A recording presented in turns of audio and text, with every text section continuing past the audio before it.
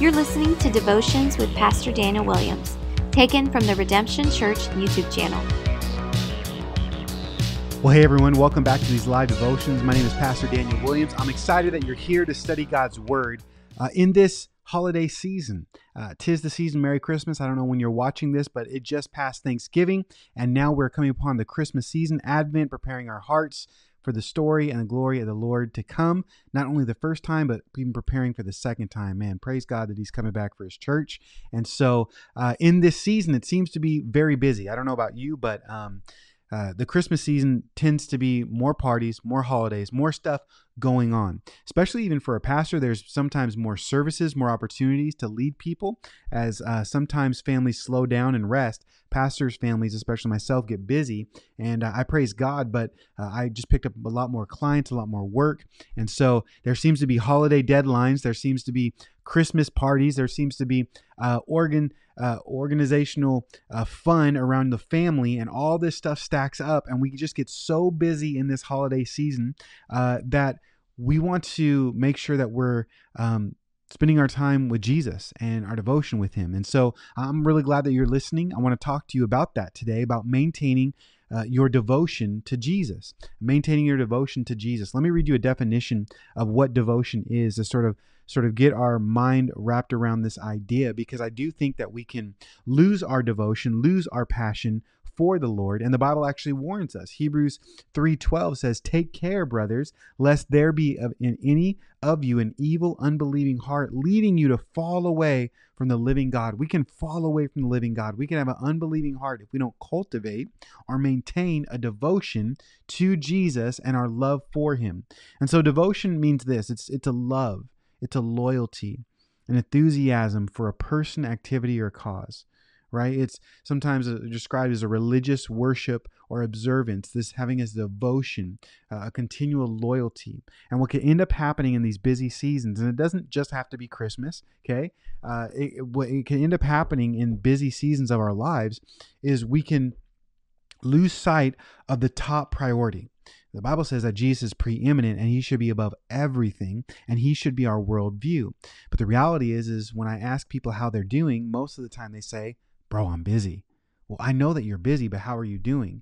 You see, we're so busy, it consumes our emotional intake of what we even do, how we even prepare, how we live our lives. And if we're not careful, like Hebrews says, take care lest you fall away in unbelief. Faith comes by hearing, hearing by the word of God. How's your devotion? How's your loyalty? Are you in God's word? Do you know that he wants to speak to you? And things just get crammed into our schedule that can push other things out. We need to make sure, especially in this holiday season, that we don't push Jesus out. Now, it's not just the holidays. This is a continual life. I've been busy for the last month, 2 months, 3 months, 3 years. I don't know. Since I've been married, it's been crazy. Then little kids came, then toddlers came, then the next thing came. And if you don't fight for this maintenance of devotion, this passion, this priority, it can get simply lost in the thick of it. And Jesus doesn't want us to lose sight of his beauty, of his grace, of his magnitude, of his glory. And so I want to encourage you to maintain your devotion. And what stirred my thought on this was a simple, obscured passage in Acts chapter 18 and Paul's second missionary journey. Right now I'm studying through the life of Paul because Redemption Church, my church, has graciously supported me, and one is going to be sending me in January to the footsteps of Paul, a tour with a couple of other pastors and teaching and studying the life. So I want to prepare. I want to do good. I want to prepare and study the life of Paul. And as I go to Turkey and Greece and visit Ephesus and Corinth and all these places that Paul went, I want to be just doing a deep dive in the life of Paul. So I have this book here. You can probably, hopefully see it in video. It's probably blurry, but it's the Footsteps of Paul. And I've just been sort of walking through this sort of devotionally, looking at pictures, preparing my heart, praying through, studying the life. I have another book on the autobiography of Paul, studying through all the epistles, all those things, and just simply doing devotional reading. And I came across this passage. He highlights it in this verse that I just never really thought about. And it's such a good passage, but it's so obscured that I have to sort of break it down and teach it. But hey, that's good. That's why you're here, okay? Acts 18:18 says this. This was part of Paul's devotion unto the Lord. Acts 18:18 says, also many of those, that's Acts 19. Sorry. Okay, Acts 18:18. After this, stayed in Corinth. He had done a lot of Bible teaching, the school of Tyrannus. There was an open door to do ministry there. I think he was there for about a year and a half, those type of things. He was on the second missionary journey, I believe, and he was doing great ministry, picking up people like Silas and pouring to him, picking up Timothy, and just doing all this different stuff. And he picks up these two people, these friends in ministry, Priscilla and Aquila. He said, after this, Paul stayed many days longer. Then he took leave of the brothers and set sail for Syria. Now, he's going to another place to do ministry, and with him, the text said they were Priscilla and Aquila, and at Cenchrea. Now, I don't even know how to pronounce this correctly. Cenchrea, I'm going to say, but at Cenchrea, he had cut his hair, for he was under a vow. That's the verse that sparked this whole devotion, talking about maintaining your love for Jesus.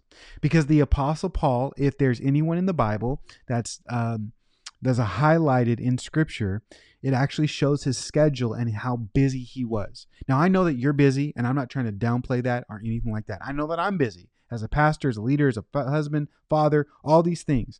But the Apostle Paul was doing great kingdom work and was literally going from this place to this place to this place, doing the things of God. So much so, he was discipling. He picked up Priscilla and Aquila. He was at this city, this great church plant in Corinth. He was going on to somewhere else. And it says at a certain city, he stopped and he shaved his head and he made a vow. This is significant for us. Now, let me read you what sort of sparked this sort of commentary from this book, In the Footsteps of Paul. It said he had cut his hair off at Cenchrea, for he had taken a vow. Acts 18:18. Here at Cenchrea, Paul cut off his hair to fulfill a vow. But Luke doesn't tell us what his vow was. Jews of the time often took a Nazarene vow, abstaining from alcohol and from cutting their hair, to express thankfulness or ask God for help. At the end of the period of abstinence, they would cut their hair and offer a sacrifice at the temple in Jerusalem. We see this actually later on in I think, Acts 21. Maybe Paul wanted to thank God for protecting him or to ask him to continue to do so. And perhaps the fulfillment of the vow at Cenchrea partly explains his apparent eagerness to get to Jerusalem so that he could offer sacrifices, Acts 18:21. We don't know the backstory, and the text doesn't say that. But Paul's vow does tell us that he maintained a rich inner faith even as he busied himself with helping others find the kingdom. That to me is the whole point. That what struck my heart. Paul is so busy. I'm coming into a season where I just did my calendar. December's crazy busy. January's crazy busy. February's crazy busy. March crazy busy. It's like this first quarter of the year, God has prepared ministry. We're making disciples. We want to plant more churches. We want to share the gospel. We want to evangelize. We're doing all this stuff in ministry, let alone all the personal stuff, all the work stuff that's coming in. It's like, it's so busy. And yet, the Holy Spirit inspired Luke to write this detail. He was in an obscured city. No one really knew this city. He stops. He cuts off his hair and he makes a vow. It shows that even in the busyness, he had some solitude, obscured city. He went away. He didn't stay there. He just did this and moved on. In the secret, I believe, our inner life, our devotional life matters because God will make things public. And what can end up happening is we can get so busy that we don't take time to get away, right? We're doing all the events, all the planning, all the ministry, all this different stuff. But where's our Shacharian? Where's our solitude? We know that Jesus, Luke 5:16, went away often and withdrew to solitude and prayer. Paul makes this vow and it shows his inner city. Now, one thing that's interesting is you see this. This isn't just an obscure text and you're like, well, is that a vow? Is that not? What does it have to do with Paul's faith? No, Paul maintained his devotion, his loyalty, his love to the Lord as he was busy and as he ministered. And so here's the thing. I don't want to demonize busyness, being effective, being fruitful. But I want you to see that you can actually be devoted to the Lord in your busyness and as you worship the Lord, as you serve him, in your marriage, in the crazy scheduling, in the calendar. We can maintain a devotion to the Lord with a great inner life of faith, trusting in him. Now, the text says that he left one city where he picked up Priscilla and Aquila. This was Corinth. So I want to give you an example from Corinth in 1st and 2nd Corinthians. Some pretty key typical verses that maybe we've blown by before, but I want you to see Paul's inner faith of how he maintained his devotion and how he strengthened his faith as he was busy. Because I think you're going to be busy. I think I'm going to be busy, and we still need to maintain our devotion to the Lord as we're doing the kingdom of God, doing the work for the kingdom of God. This is a familiar passage. It's the Lord's Supper. You may know this because every week at Redemption Church on Sundays, we take communion and we celebrate the grace of God, and we look to the Lord for our salvation and for him to come back and redeem us and return. And so this is a familiar passage. I want to read it to you, then I want you to notice something. Paul says in 1 Corinthians 11, verse 23 through 26, "For I have received from the Lord what I also delivered to you, that the Lord Jesus on the night when he was betrayed took bread, and when he had given thanks, he broke it, and said, 'This is my body, which is for you. Do this in remembrance of me.' In the same way, he also took the cup after supper, saying, 'This cup is the new covenant in my blood. Do this as often as you drink it in remembrance of me. For as often as you drink this bread and eat this bread and drink this cup, you proclaim the Lord's death until he comes.'" Now, we use this as a firm foundational doctrinal truth and something we even implement in communion weekly. But did you notice something here? Paul said in the very beginning, not just about communion in the doctrine, but he said, "For I received from the Lord what I also delivered to you." Paul was super busy doing kingdom work, but he received communion for himself. He received the grace of God. You would notice that Paul, he would say, there's many teachers among you, but not many fathers. He would evangelize, he would disciple, and he would tell people, "Follow me as I follow Christ. Follow me as I follow Christ." Paul was a follower of Jesus, and one that actually cultivated his faith and maintained his loyalty, his love for the Lord as he was doing kingdom work. It's possible. It's possible. Again, I'm not assuming just that verse of how he took a vow and what was that vow all about. The big principle is he had an inner faith that no one really saw, but it comes out all over. Just think a few verses over when we're talking about another doctrinal thing and orderly worship, speaking in tongues, interpretation, prophecy. 1 Corinthians chapter 14, this church that he just left, he spoke to them and wrote a letter. He said, "The one who speaks in tongues builds up himself." So when we speak this heavenly language, this prayer language unto the Lord, it builds and edifies us ourselves. But it also can edify the body as we speak out loud and people hear and there's an interpretation. And he talks about the order of this. And he says, "But the one who prophesies builds up the church." Now, I want you all to speak in tongues, but even more to prophesy. The one who prophesies is greater than the one who speaks in tongues unless someone interprets, so that the church may be built up. So he's really talking about the order of speaking in tongues, of prophecy, of ministry and edifying the church. But listen to this, in the midst of this order of tongues and how it's to operate. I think in verse 14, let me find it.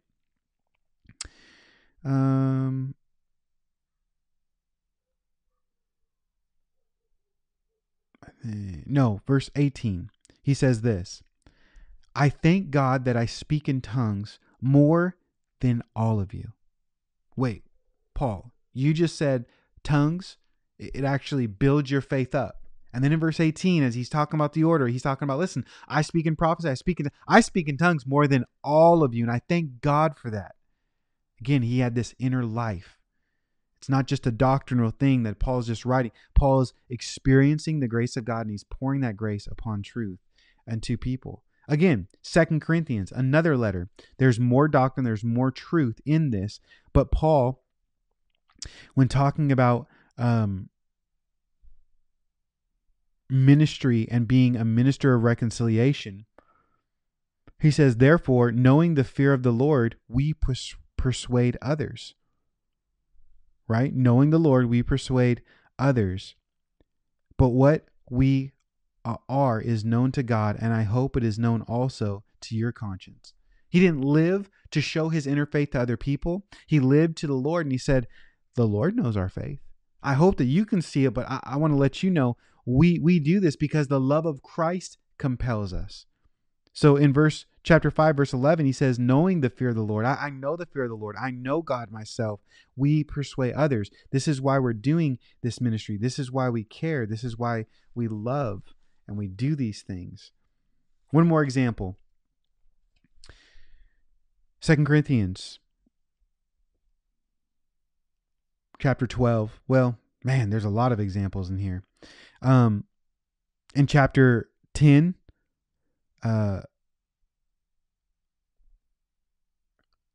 well, I'll go with chapter 12 because it's a familiar passage. It talks about how Paul had some thorns in his flesh, and he begged God, and Paul was a prayer warrior. He spoke in tongues, right? So he's interceding and he's asking God, God, take this away, take this away, take this away. And God says after 3 times, no.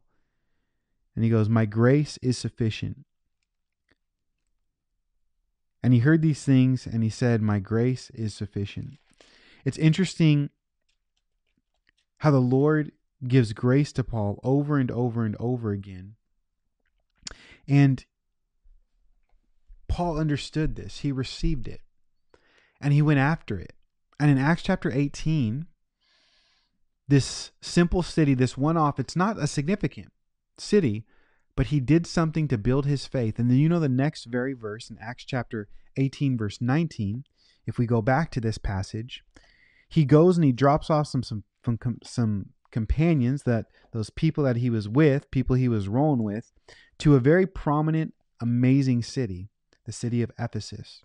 Now, you may know the city of Ephesus because there's a Bible called Ephesians, and Paul actually would go to Ephesus and plant a church there in Acts chapter 19. But he's getting to Jerusalem, and he says, set sails for that.